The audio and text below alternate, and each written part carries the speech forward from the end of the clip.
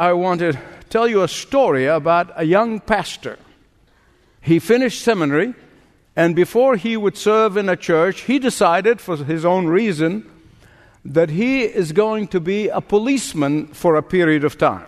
And so he went to a police academy for 6 months, and then came the time for him to do the examination. So he passed his physical exam, he passed his mental alertness exam, he passed his test of reacting quickly and wisely in emergency, and finally came the oral examination. And the examiner asked the question, what would you do to disperse a frenzied crowd? He thought for a moment and he said, I'll take up a collection.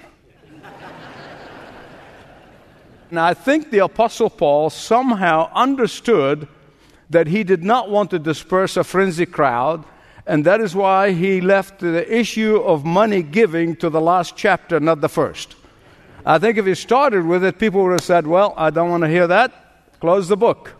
But he left it to the end. But there is a serious side as to why the Apostle Paul left this all-important matter of stewardship, financial stewardship, all the way to chapter 16. In fact, Martin Luther said, the last part of the body that gets baptized is the pocket that contains the wallet.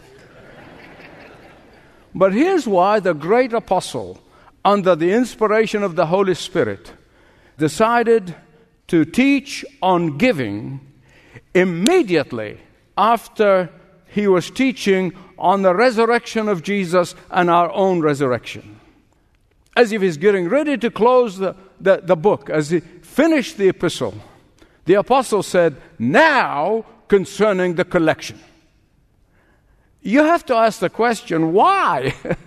Why, after he reached heaven itself, why must he go back to the nitty-gritty issues of money and giving of money? Why? And I'm telling you, that's a great question. I'm so glad you asked it, because the apostle is going to answer it. Because heaven and money are interrelated. Heaven and money giving are intertwined. Heaven and money giving are intrinsically linked. Money and how you use money is closely tied up to the mansion in the sky. And that's precisely what the Bible teaches. This is not just one verse taken out of context. This is the entire biblical teaching. For example, the Apostle Paul in 1 Timothy chapter 6, verse 19, he said, when you give here and now, that determines what kind of foundation you're laying up in heaven, in your eternal home. The Lord Jesus Christ himself in Matthew chapter 6 verse 19, he said, what you send on to heaven by giving here and now will not only be waiting for you there, it will be multiplied. Jesus is saying that whatever you give to his kingdom here on earth, you will never lose. In fact, I tell people my statement of net worth is what I gave away. That is your true statement of net worth. Jesus said, the thief will not steal that money that you gave to the Lord, and the rust will not destroy it. Listen to me. I know the stock market can collapse. I know that the price of gold and silver can crumble. I know that the value of the dollar can tank. But what you give to the Lord will never, never, never not bear dividends. Here and now and for eternity. Look with me again in detail, 1 Corinthians 16, but particularly verse 2. Here's the apostle reaching and teaching us a profound truth about giving. He is saying that when we give back to God, it ought not to be haphazardly. When we give back to God, it ought not to be in response to some emotional appeal. When we give to God, it ought not to be in response to whoever screams the loudest, or it not to be done out of feeling of guilt and whomever makes you feel guilty. Here in 1 Corinthians 16, the Word of God is helping us to exercise our spiritual responsibility toward laying up treasures in heaven. And it goes as follows. Remember those 3 points? I'm going to come back to them again and again. He is teaching us to give with a planned regularity. He is teaching us to give with personal responsibility. And then he's teaching us, thirdly, to give proportionately. The one thing that you will notice about biblical giving, it is not based on impulse. How do I know that? Because the Word of God here speaks about the collection in the context of the triumph of the resurrection. In the same breath where the Apostle Paul speaks of the fundamental doctrine, the core, the rock bed of the Christian faith, namely the resurrection of the Lord Jesus Christ, he speaks about the offertory. In the same breath. He moves immediately from the triumph of the resurrection to the triumph of the collection. And the Apostle Paul here is obviously answering some questions that the Corinthians, we saw that in the very beginning. Corinthians were asking questions. How do I give? Where do I give? How? And he answers all these questions. But I don't want you to miss what he did not say. I don't want you to miss what he did not say. He did not say, give if you feel like it, or give out of sentiment and emotions, or give out of impulse or crisis, or give because some snake oil salesman tells you that you will get rich and you're going to make him be able to buy his newest jet. No, that is not biblical. The Apostle Paul, who could have drawn a word picture to depict the desperate needs of the saints, he did not. He could have sent him a picture of an emaciated little child and moved them to tears and reach out for their pocket, but he did not. Why? Because none of that is a biblical giving. Listen to me. I know that we need to move by needs, but I am telling you, the Apostle Paul wanted to teach us to give based on principle, not on impulse. He wanted them to develop a holy habit, not a holy huddle mentality. Now, I want to get back to those three important principles that the Apostle Paul is teaching here. He said, we give with a sense of planned regularity. Look at verse 2 with me, please. On the first day of every week, each one of you should set aside a sum. Grammar is very important in this particular. I'll refer to it a couple of times. Because it's an emphatic mood. You say, what does that mean? Why is that? Because Paul wants to drive home the point on the first day of the week. Why is the first day of the week an emphatic? Why is that important? Because Jesus rose on the first day of the week. Jesus appeared to the disciples twice. Every time was on the first day of the week. The early Christian church, who were all Jewish. Remember that. They were all Jewish. They changed from worshiping on Saturday to Sunday because of this all-significant event of the resurrection. The first day of the week was far more significant to the early church than we can ever imagine because we did not live there and we only read about it. But listen to me. Think with me. They saw with their own eyes their Lord, whose eyes have been closed in death. They saw their Lord, whose lips were stilled in death. They saw the Lord, whose body was placed in the cave of death. But then, on the third day, on Sunday morning, early hours of Sunday morning, he opened up that grave and he walked out, leaving an empty tomb. And that is why they immediately began to gather every early Sunday morning to celebrate the glorious resurrection event. That was the beginning of it. And in the beginning, they had no meeting place, so they would meet in a corner in the temple. And then they began to gather in cemeteries where they've deposited the loved ones. And then they began to gather in catacombs and finally house churches. They did this to celebrate the resurrection and bring the collection. Both go hand in hand. Don't miss it. You miss out on a blessing. But if we truly comprehend that giving is to be in the context of the resurrection, then we would stand up every Sunday morning as we come to worship and say and sing, "Up from the grave he arose. He lives. He lives. Christ Jesus lives today," and then deposit our collection at the altar. Why? Because our giving is an integral part of our personal celebration of Jesus' resurrection and the anticipation of our own resurrection, as we saw from chapter 15. And that is why the Apostle Paul, exactly what he meant by planned regularity. I think most of us live a fairly ordered life. Now, some may not, but most people live a regulated life. We annually pay our taxes. We regularly pay our mortgage. We dare not deprive the utility company of their monthly check. We go to work at a certain time and we come home at a certain time. I say most people are punctual.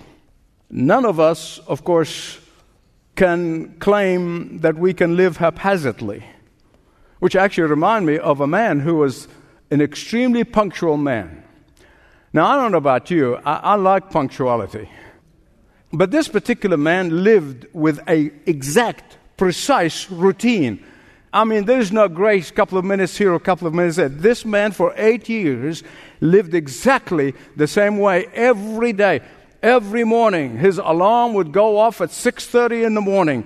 He briskly shaves and showers and eats breakfast, brushes his teeth and picks up his briefcase, and then he goes to the car and he drives to the ferry landing, and there he parked, and then he rode the ferry to Manhattan and gets out of the ferry in Manhattan, walks briskly into the elevator on the 17th floor where he worked, and hang his coat and put his briefcase on the desk, and then he opened his briefcase, put the papers in there, and he sat down at his chair right on 8 o'clock. Not 8:01 and not 7:59. I mean, you call that punctual, right? He followed that routine faithfully for 8 years. Until one morning, his alarm didn't go off on time. And he woke up 15 minutes late, and he was panic-stricken.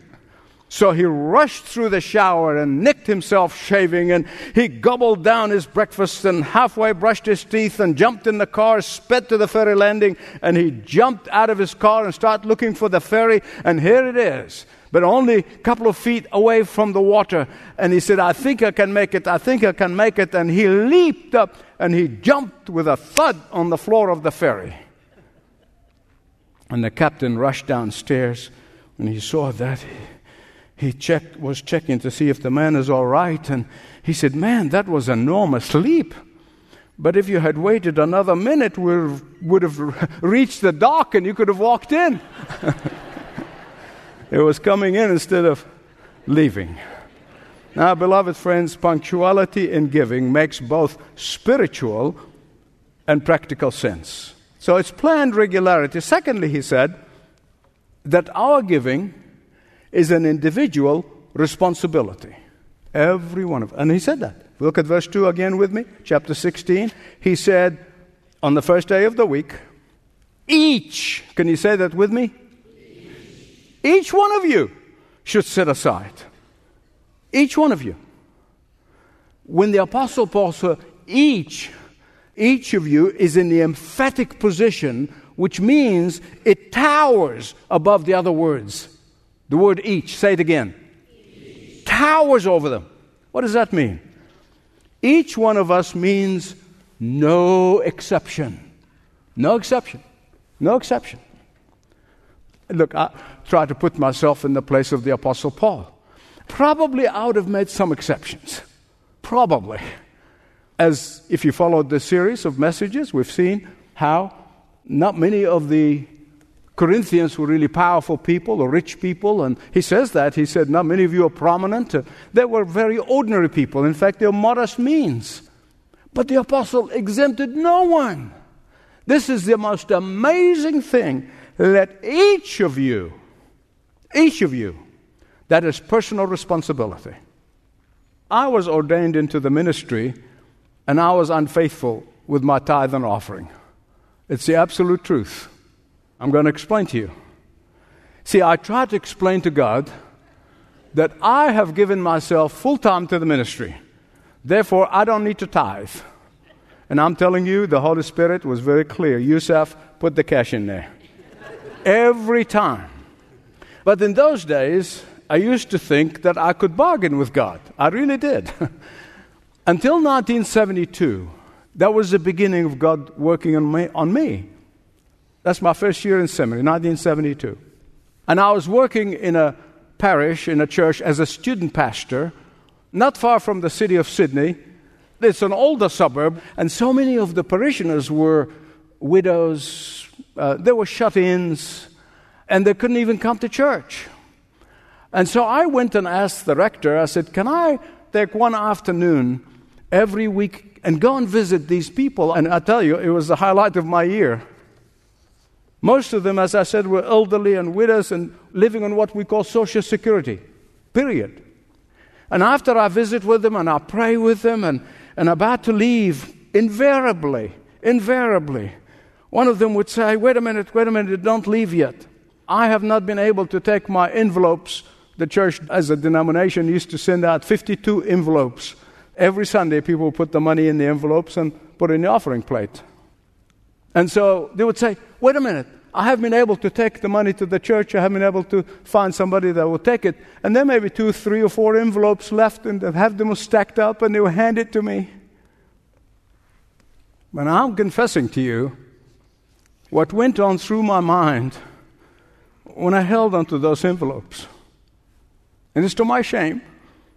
I would hold these envelopes in my hand, and I look at the conditions where they were living, and I'm tempted to say, oh, no, not you. You can't afford this.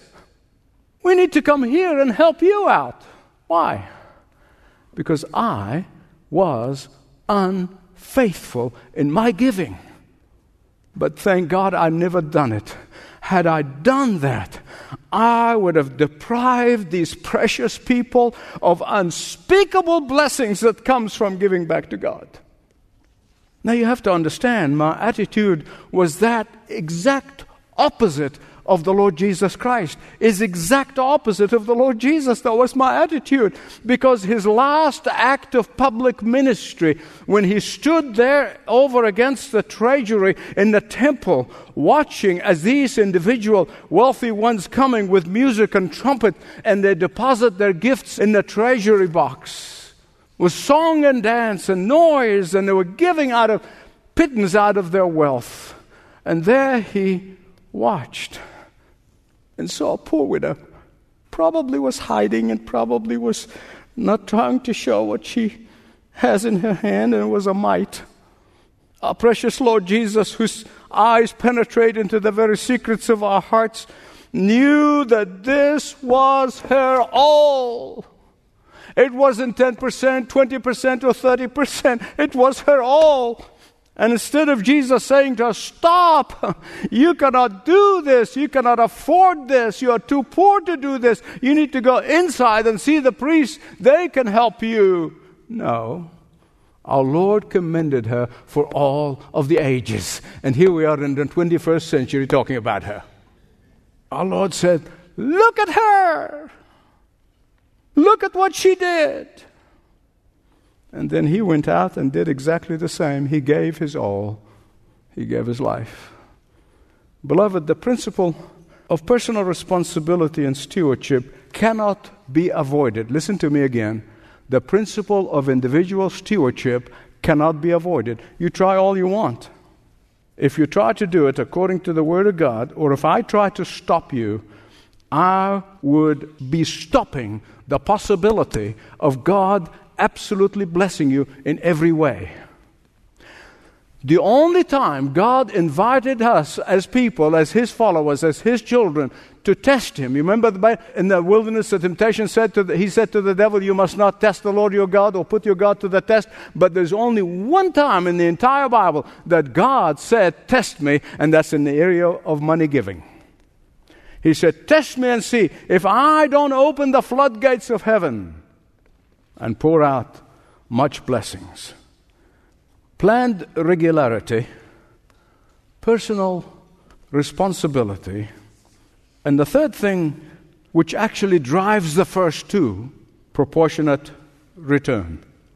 On the first day of the week, each of you should set aside a sum in keeping with his income, the NIV said, but I like the old translation, as God has prospered you.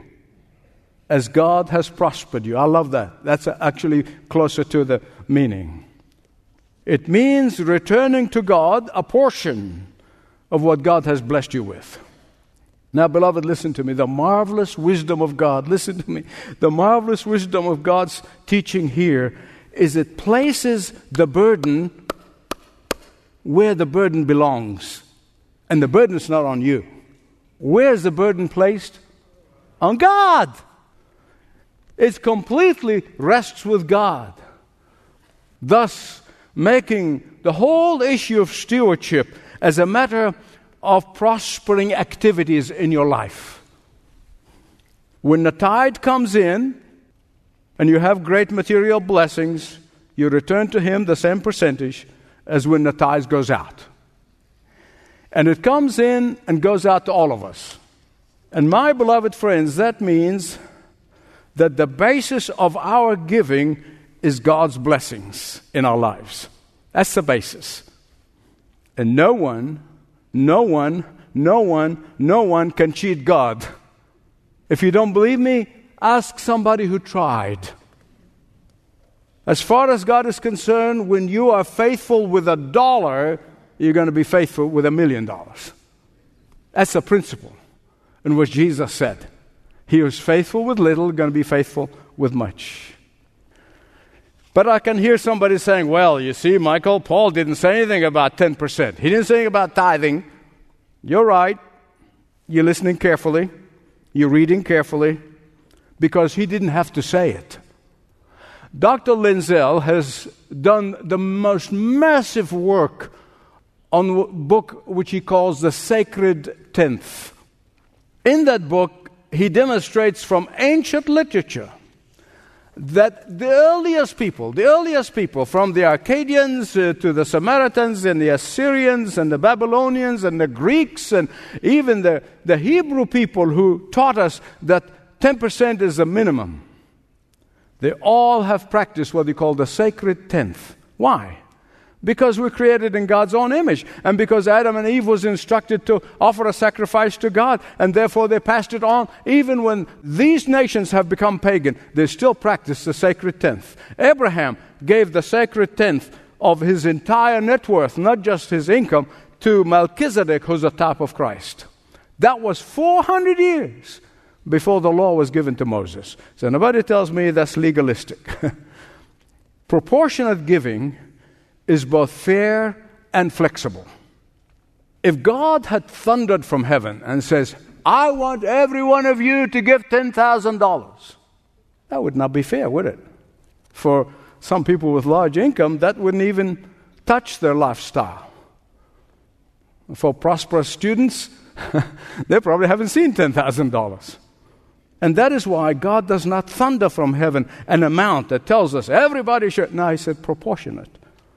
Now, here's a use of opinion. You know what to do with it, okay?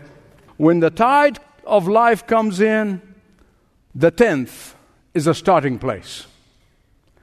When the tithe of life goes out, the tenth is the minimum.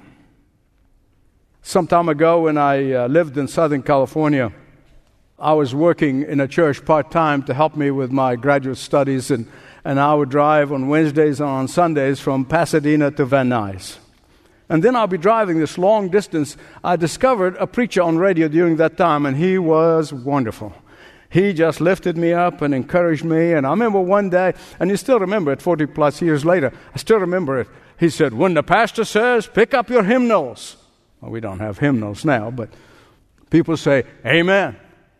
When the pastor says, pick up your Bibles, people say, glory. And when the pastor says, reach out for your pocketbook, many people say, oh, me. Paul's final message to the Corinthians is to give with planned regularity, personal responsibility, and proportionately. I have learned through the years in the continents that I've served in that sermons on giving never move anybody to give. You say, Michael, why are you doing it? Because it's in the Word of God. But I just learned that through the years. It's never going to move you. Unless the Holy Spirit set you free, a sermon cannot do it. But I want to leave you with a story that was told by the former Catholic Archbishop of Paris, France, where he was preaching in the Notre Dame Cathedral. He told that story. Listen carefully. He said there were 3 young men in that same church many years ago, many years earlier. They were profane, they were godless, and they were worldly. And 2 of the 3 wagered the third. They took a bet that he would go into the confessional and he give the priest a bogus confession. And so what happened, as they were talking about this, the priest could hear them, and he knew what they were up to. So this man comes in, the young man comes in, and he gives this bogus confession about all these terrible things that he has done, which he hasn't done. But he gave that bogus confession, and then he comes out. But before he leaves, the priest said to him, he said, you need to go and do penance. He said, what would that be? He said, I want you to go and kneel in the island there before the great cross. And I want you to say 3 times, and you must be 3 times, as you look at wounded love, as you look as bleeding mercy, and I want you to say the following words.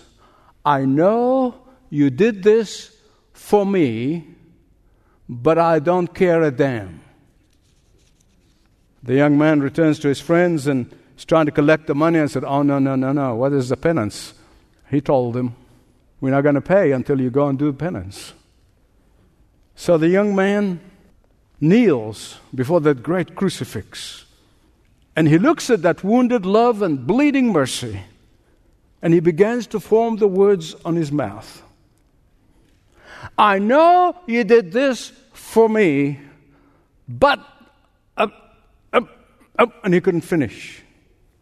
He tried again. I know you did this for me, but...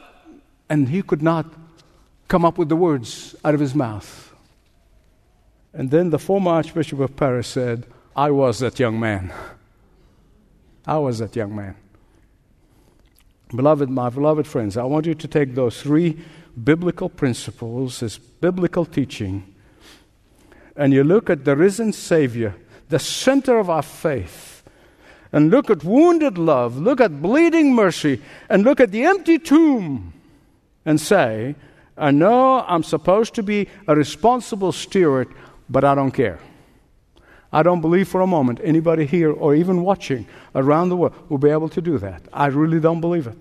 I believe all of us would want to say, I want to give with planned regularity, and I want to give with personal responsibility, and I want to give proportionately. But I know that this message may be premature for you, that you have not yet surrendered your life to Jesus Christ.